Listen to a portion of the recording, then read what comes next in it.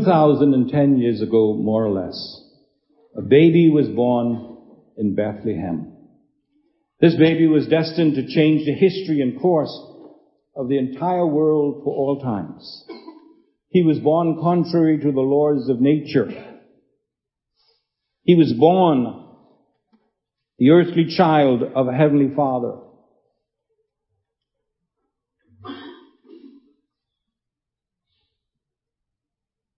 A child who was born to amaze the world. He lived in poverty and was reared in obscurity. He crossed the boundary of his homeland only once, and that was in childhood. He had no wealth, nor influence, nor formal training or education. His relatives were inconspicuous and uninfluential. But yet in infancy, he intimidated a king. In boyhood, he confounded learned doctors. In manhood, he ruled the course of nature. He walked upon the waves and he hushed the billows to sleep.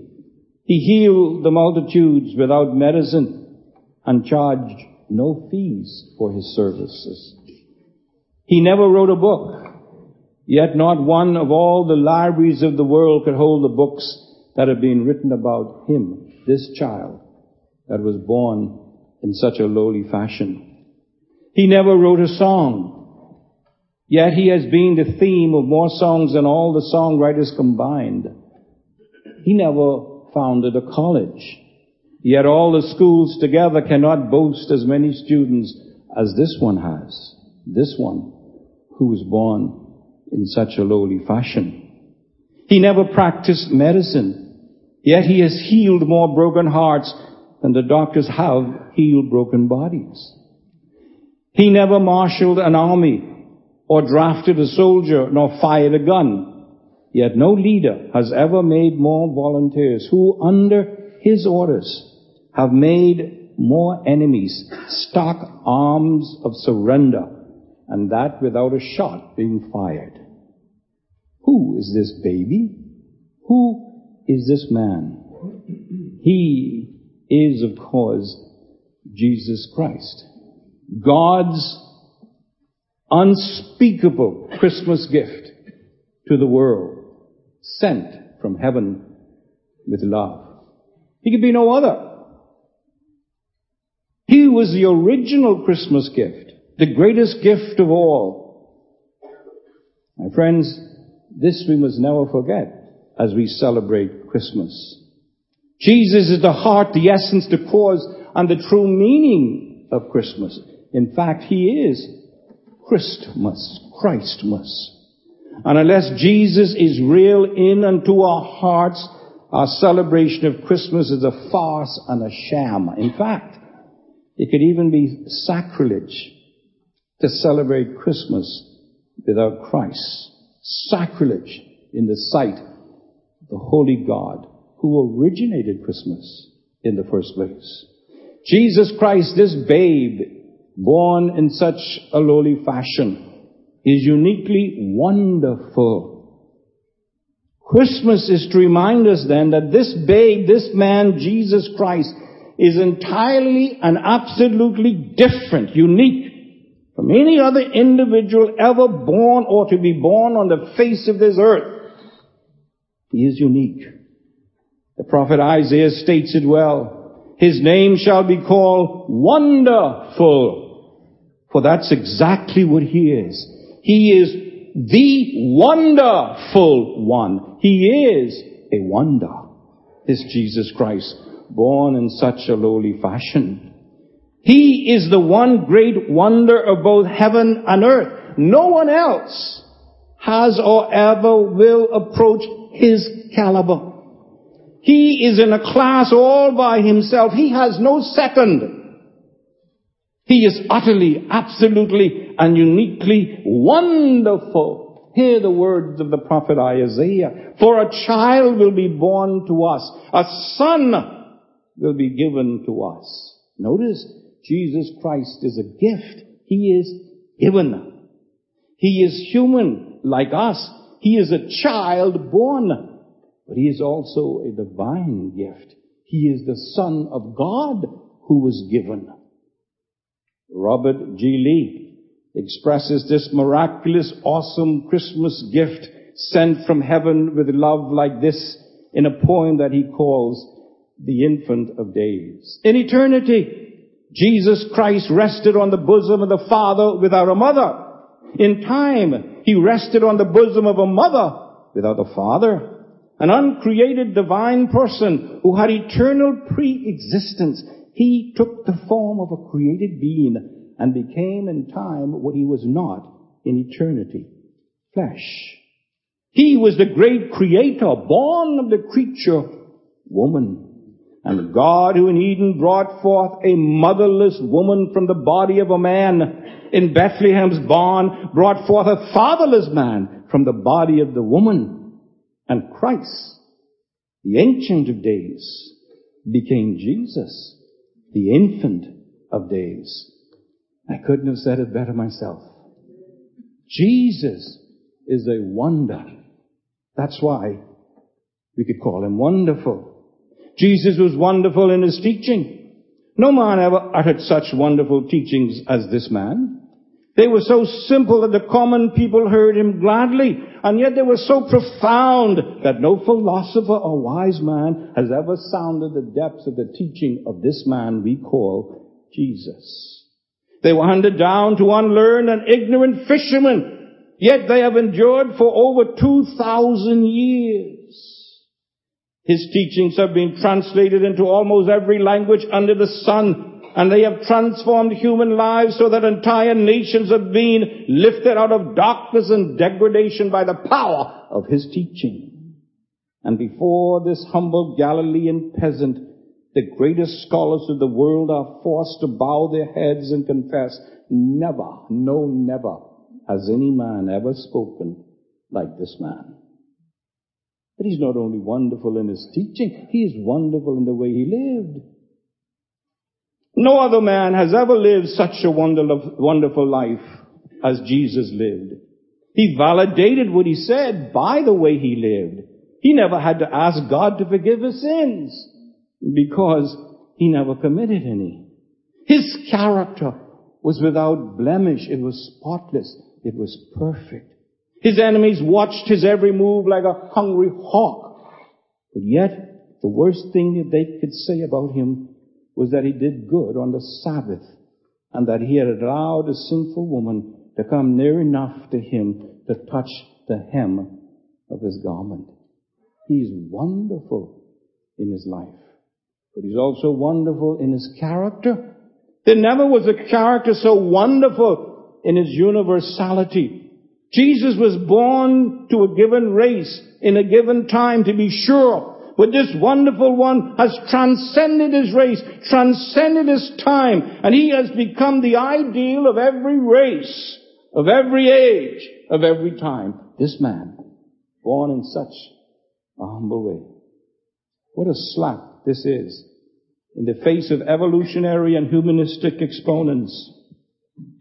Because, my friends, if Jesus was merely a man, as so many so foolishly insist on proclaiming, then by every law of evolution and progress, this 21st century should have produced a better and a more wonderful man than Jesus Christ.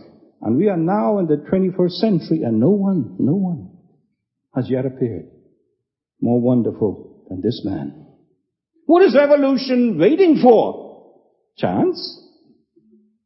There is no chance by any stretch of the evolutionary haphazard mindset that chance would accomplish such a miraculous transformation of the human species and produce someone better than this man, born in such a lowly means. I therefore boldly, confidently challenge any man, anywhere, at any time, to show me another man, anywhere on this planet, or for that matter, any other planet in the universe, who can ever begin to compare with this man, Jesus Christ, this wonderful God-man who walked like a giant among the pygmies of earth.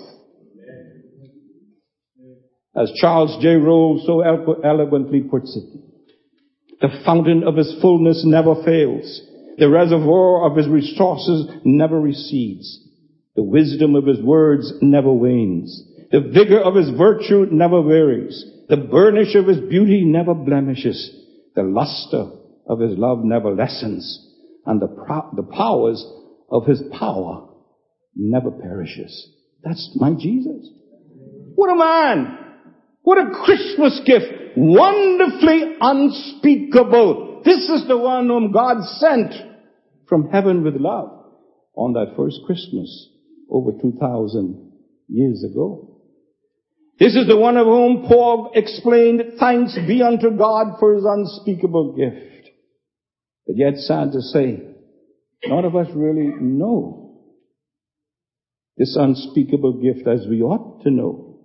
Because I believe that if we did know who the gift of God was, none of us would refuse to receive or accept him from the extended, outstretched hands of a loving God. And then after receiving this wonderful gift, if we really know him for what he is, none of us would ever stop worshiping him as we should. If we only knew the gift of God. Oh, if you only knew the gift of God, you would receive him immediately and you would worship him forever.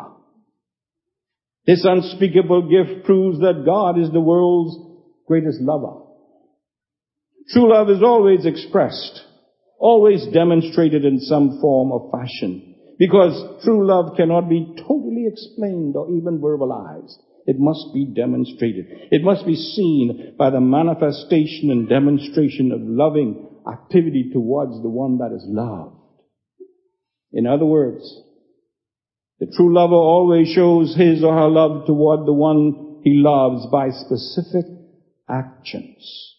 Usually by his generosity and liberality in the giving of gifts. And in many instances, not all, but in many instances, love can really be measured by the worth, the value, the cost of a gift, either materially, personally, or simply, as we say, sentimentally.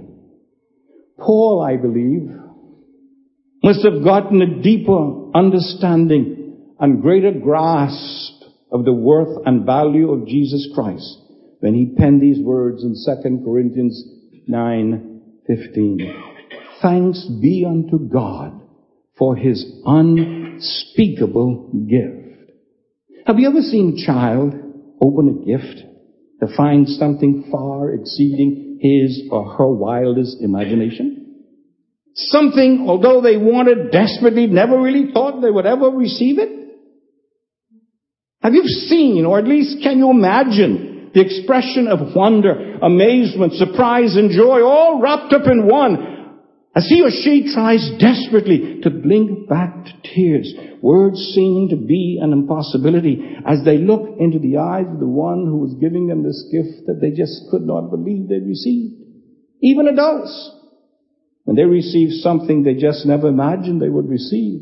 You know the expression, oh my word, oh my gosh, wow. Or as young people would say today, off the chain.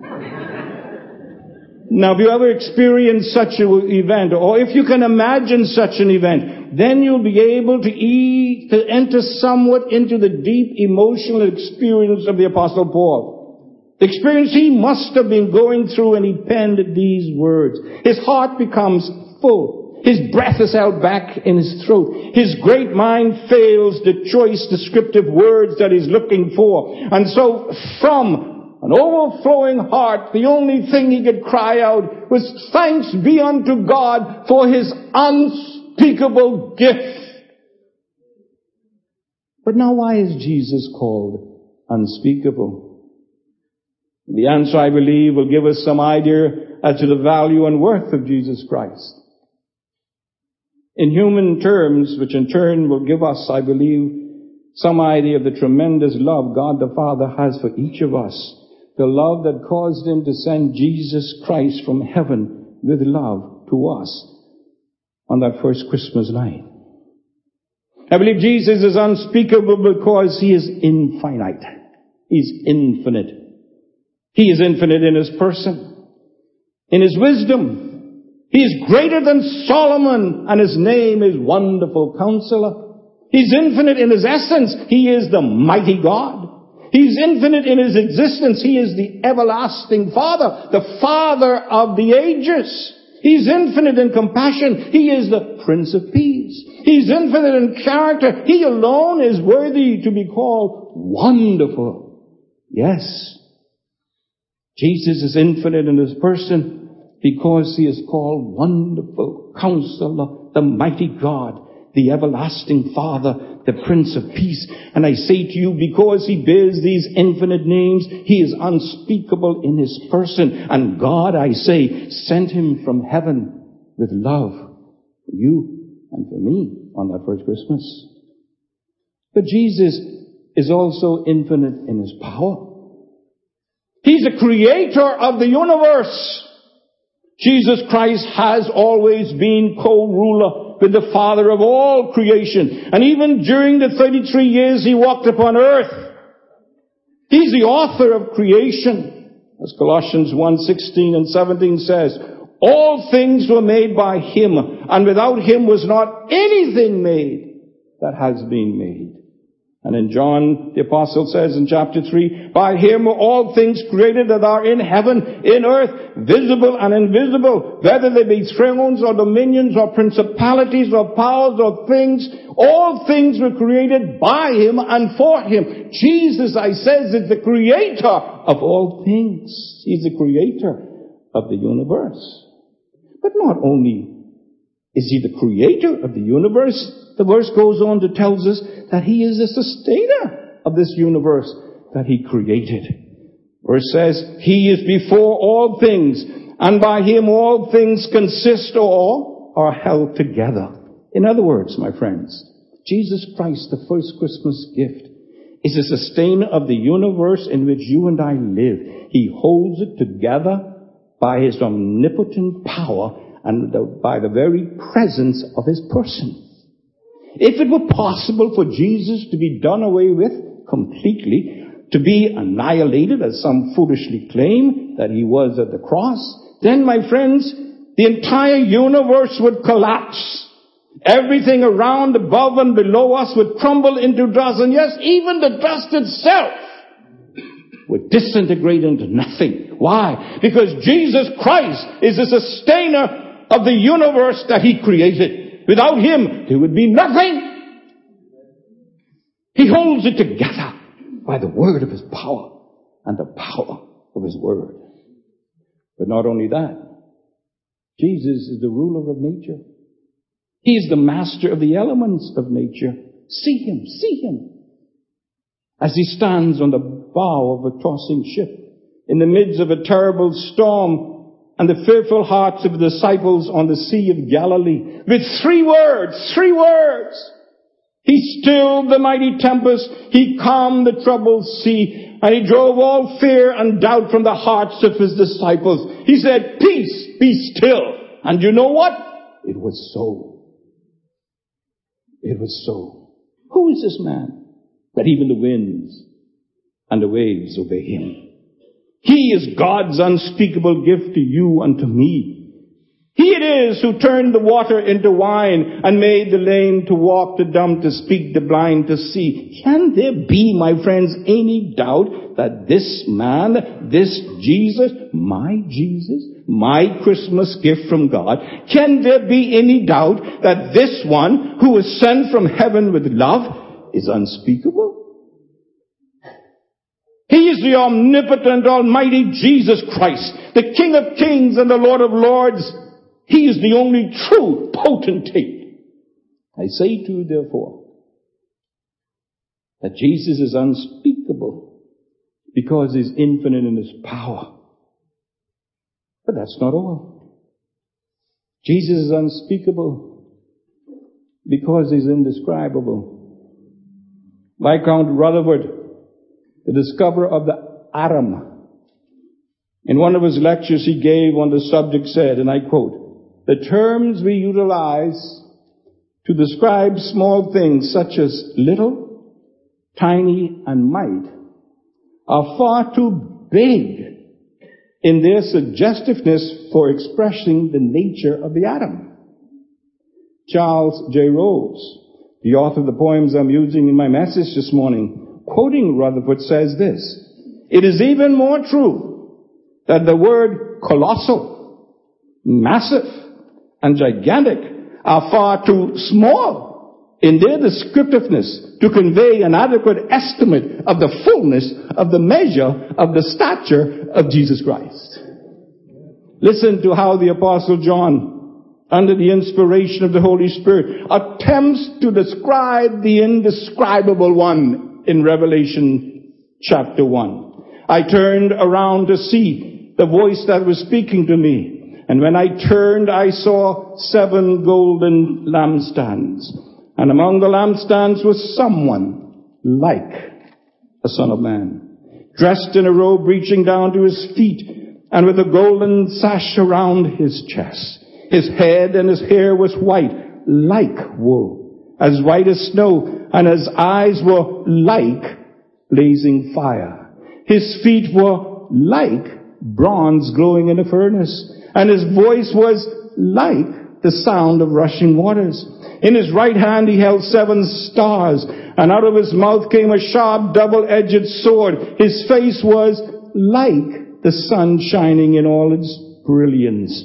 When I saw him," this one he couldn't describe, "when I saw him, I fell at his feet as though dead. Then he placed his right hand on me and he said, 'Do not be afraid. I am the first and the last.'" Do you see it? John could only say what Jesus was like. He could only use symbols to describe him. He could not express his true essence. He saw him, but he didn't see him.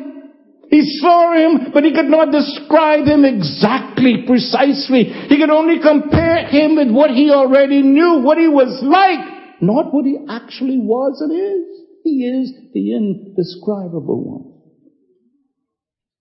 In the words of C.J. Rolls again, what mortal can describe his peerless person, his infinite being, his almighty power, his glorious beauty, his divine nature, his boundless grace, his unsurpassing love, his marvelous miracles, his infallible teaching, his unfathomable sufferings, his inexplicable death, his triumphant resurrection, his glorious ascension to the right hand of the Majesty on high? Who can really describe this indescribable one? And I ask, who can describe his glorified humanity?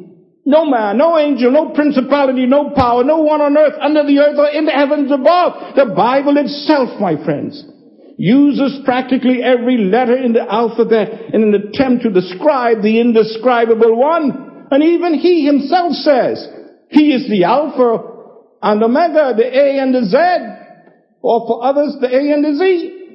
The beginning and the end, the first and the last. He is all that there is. There's none beside him, who is truly wonderful and infinite. He is the origin. He is the conclusion. He is the complete revelation of God. When God spoke in Jesus Christ, he spoke everything he had to say. Hundreds of titles are given in the Bible in an attempt to describe the innumerable aspects of his divine nature and perfect humanity.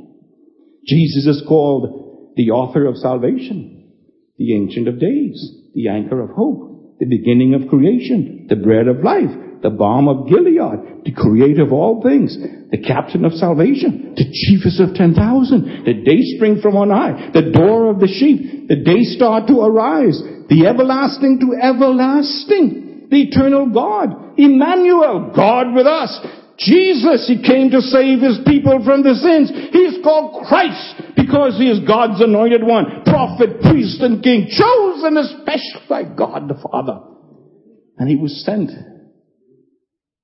from heaven above to earth below on that first Christmas with love for you and for me. Again as C.J. Rose puts it. To his name there is no norm. To his fame there is no finality. To his claim there is no confine. To his love there is no limit. To his honor there is no horizon. To his beauty there is no boundary. To his truth there is no terminus. To his mercy there is no measure. That's my Jesus. That's my Jesus who was sent from heaven above to earth below as the first Christmas gift for you and for me. I say he is the Father's Christmas gift to you, sent from heaven with love. And so I ask you this morning, do you really know him? Do you know the gift of God? Do you have him? Do you love him? Do you cherish him? Do you worship him? Jesus is unspeakable because he's indescribable. But Jesus is also unspeakable because he is invaluable. He's invaluable to the Father. The scriptures tell us that Jesus was eternally the Father's daily delight. Listen to these words of Solomon as he personifies wisdom, which of course in turn is a symbol of Jesus Christ himself in Proverbs 8. Verses 22 and 20, Proverbs chapter 8 from verse 27. I was there when he set the heavens in place, when he marked out the horizon on the face of the deep, when he established the clouds above the and fixed securely the foundation of the deep, when he gave the sea its boundary so the waters could not overstep his command, and when he marked out the foundations of the earth, there I was, the craftsman at his side. I was filled with delight day after day, rejoicing always in his presence, rejoicing in his whole world and delighting in mankind. That's Jesus speaking of his eternal relationship, intimate relationship with his Father. My friends, Jesus was the source and joy of the happiness in the heart of the Father. His eternal presence in the courts of heaven was the cause of the entire smile on the lips of God. The eternal smile on the lips of God was generated by the presence of the Son in his bosom. He was the song of the Father's heart, the beat of his Father's heart. Together they flung the sun, the moon, the stars into the orbit. Together they planted the trees and placed the seas and provided the beasts of the field, the fish of the seas and the birds of the air. And they provided the food for them. Together they fixed the seasons, summer, winter, springtime, and harvest. Together they planned and executed the plan for man's salvation. Both the Father and the Son, yea, the triune God, had to suffer infinite agonies for you and for me to be saved. The Father suffered for a time the loss of his Son, the source of his joy and delight, the smile of his lips and the beat of his heart. That's when Jesus left the portals of glory on that first Christmas to suffer the judgment and condemnations of man's sin in his place. And even during this time on earth, the Father had to tear the heavens apart and shout to the world, "This is my beloved Son, in whom I am well pleased." Yes, my friends, Jesus is invaluable to the Father, yet both of them agreed that he had to forsake heaven and give up the outward manifestation of his glory in the Godhead to take the stupendous stoop of becoming a man in order to die for his race. And he who fixed the laws of the universe became subject to those laws. He for whom everything was made became poor. He who enjoyed the presence of the only supreme deity rubbed shoulders with sinful flesh. He who was worshipped by heaven's myriads of angels, seraphim and cherubim, became an outcast, despised and forsaken of man. He was spat upon, he was ridiculed, he was jeered, he was made to be ashamed. He who knew no sin was made a sin offering for us. He who was spotless, blameless, and pure took upon himself the dirty, vile, corrupt sin of the entire human race. And he who knew nothing but the smile of God's face and favor was abandoned by him. At least he felt abandoned by him while he was being judged for the sin of the world on the cross, when he cried out, my God, why? Why hast thou forsaken me? He who was the light of lights was engulfed in the darkness of darkness. He who was the hope of the world cried out in desperation on the cross, my God, why hast thou forsaken me? He who was the resurrection and the life died under the load and judgment of your sin and my sin. But wonder of wonders, Jesus did not remain in the tomb. He was triumphant over sin, over death, over Satan, and over hell. The third day he arose to be seated at the right hand of his Father on high.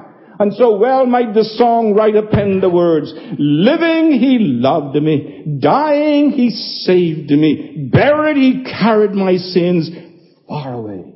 Living he justified, freely forever. I say then, this makes him, Jesus, not only invaluable to God, but also he's invaluable to man, to you, to me. He's invaluable to the Christian. Jesus is the source of the Christian's power. Without him, we can do nothing. He's the source of the Christian's victory. That's why Paul could say, I can do all things through Christ who strengthens me. He is the source of the Christian's holiness. Paul says, Christ, is our sanctification. He is the believer's link with heaven. Jesus says, if you abide in me and my words abide in you, ask whatever you wish, and it shall be done for you. He is the believer's peace, the believer's hope, the believer's joy, the believer's provider. Jesus is the believer's all in all. He, I say, is invaluable to the Christian. In fact, without him, there'd be no Christian. That's why he's invaluable to the unsaved. Those of you who do not know him as Savior, those of you who do not know the gift of God, he is invaluable to you. This infinite, unspeakable gift of God is the only source of your salvation. The Word of God is clear. There is no other name under heaven given among men by which you can be saved. That name is Jesus. He came to save his people from their sins. No matter what other name it may be, if it is not the name of Jesus Christ, that name cannot offer or provide you with salvation. Jesus Christ is the only mediator between God and man. Beside him, there is no other. Salvation is found in Jesus Christ alone. No other, no other, no other. He alone is the source, the provider, the means of salvation. He's invaluable to the unsaved. The scriptures, my friend, clearly teach that all have sinned and fallen short of the glory of God. The wages of sin is death, or separation from God. But the scriptures also plainly emphasize that in spite of our condemnation because of sin, God still loves us. He loves you and me, the sinner. The Bible says he demonstrated that love, for in that while we were still sinning as sinners, Christ died for us. That's why Paul could add to the statement, the wages of sin and death, the wonderful truth that the gift of God is eternal life through Jesus Christ our Lord. The gift of God. And that gift was first given on that first Christmas over 2,000 years ago. That's why the redeemed of every generation, along with the Apostle Paul, could shout from the corridors of time, thanks be unto God. Thanks be unto God for his unspeakable, his inexplicable, indescribable gift. Friends, Jesus is the world's greatest gift because he is given by the world's greatest lover, and that's God the Father himself. Here once again, the words of C.J. Rose. Christ, the gift of God, outstrips all estimates. Artists cannot depict him. Orators cannot describe him. Culture cannot appraise him. Bankers cannot value him. Earth cannot equal him. Heaven cannot match him. And angels cannot compare with him. No scales can weigh his worth. No tables can measure his value. And no standards of calculation can append a cost to so priceless a gift. That's Jesus Christ. That's God's indescribable, unspeakable gift to you, sent from heaven with love on that first Christmas. I say, Jesus Christ is absolutely unspeakable, indescribable. And to truly keep Christ in Christmas, we must recognize and acknowledge this fact by accepting Christ as Savior and worshiping always as Savior and as Lord. Because, my friends, this morning, after some 210 years, God the Father is still offering the unspeakable gift to whosoever will. To you who are still without Christ, the gift is still being offered. Friend, take it from one who knows. Jesus Christ is still the best Christmas gift you can ever possibly receive. He was sent from heaven with love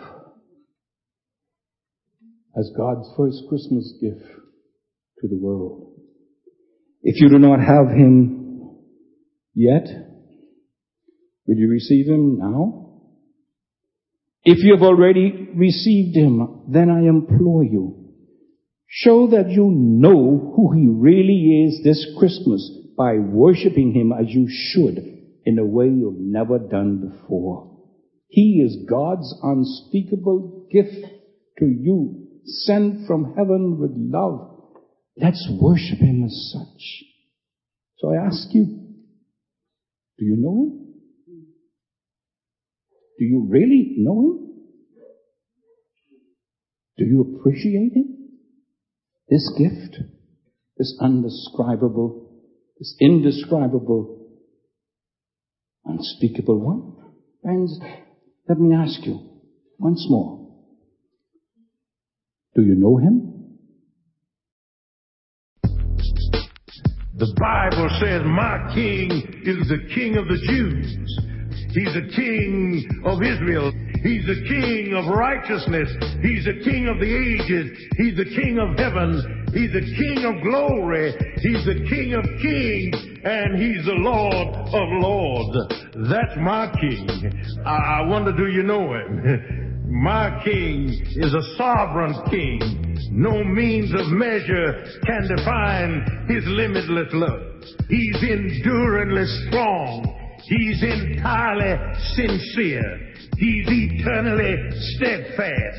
He's immortally graceful. He's imperially powerful. He's impartially merciful. Do you know him? He's the greatest phenomenon that has ever crossed the horizon of this world. He's God's Son. He's a sinner's Savior. He's the centerpiece of civilization. He's unparalleled. He's unprecedented. He is the loftiest idea in literature. He's the highest personality in philosophy. He's the fundamental doctrine of true theology. He's the only one qualified to be an all-sufficient Savior. I wonder if you know him today. He supplies strength for the weak. He's available for the tempted and the tried. He sympathizes and he saves. He strengthens and sustains. He guards and he guides. He heals the sick. He cleanses the lepers. He forgives sinners. He discharges debtors. He delivers the captive. He defends the feeble. He blesses the young. He serves the unfortunate. He regards the aged. He rewards the diligent, and he beautifies the meek. I wonder if you know him. He's the key to knowledge.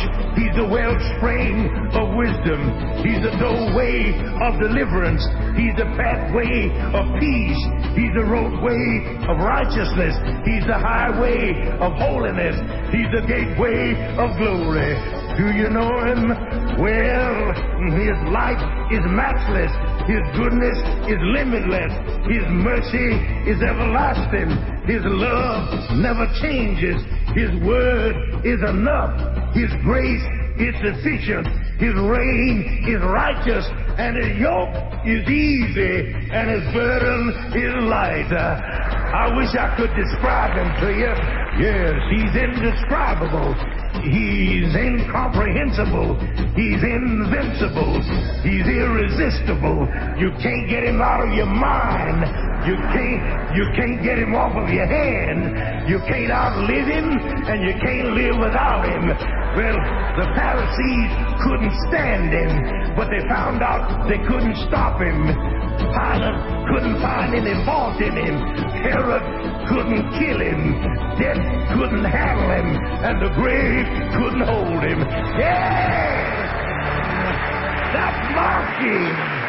That's my king. Amen.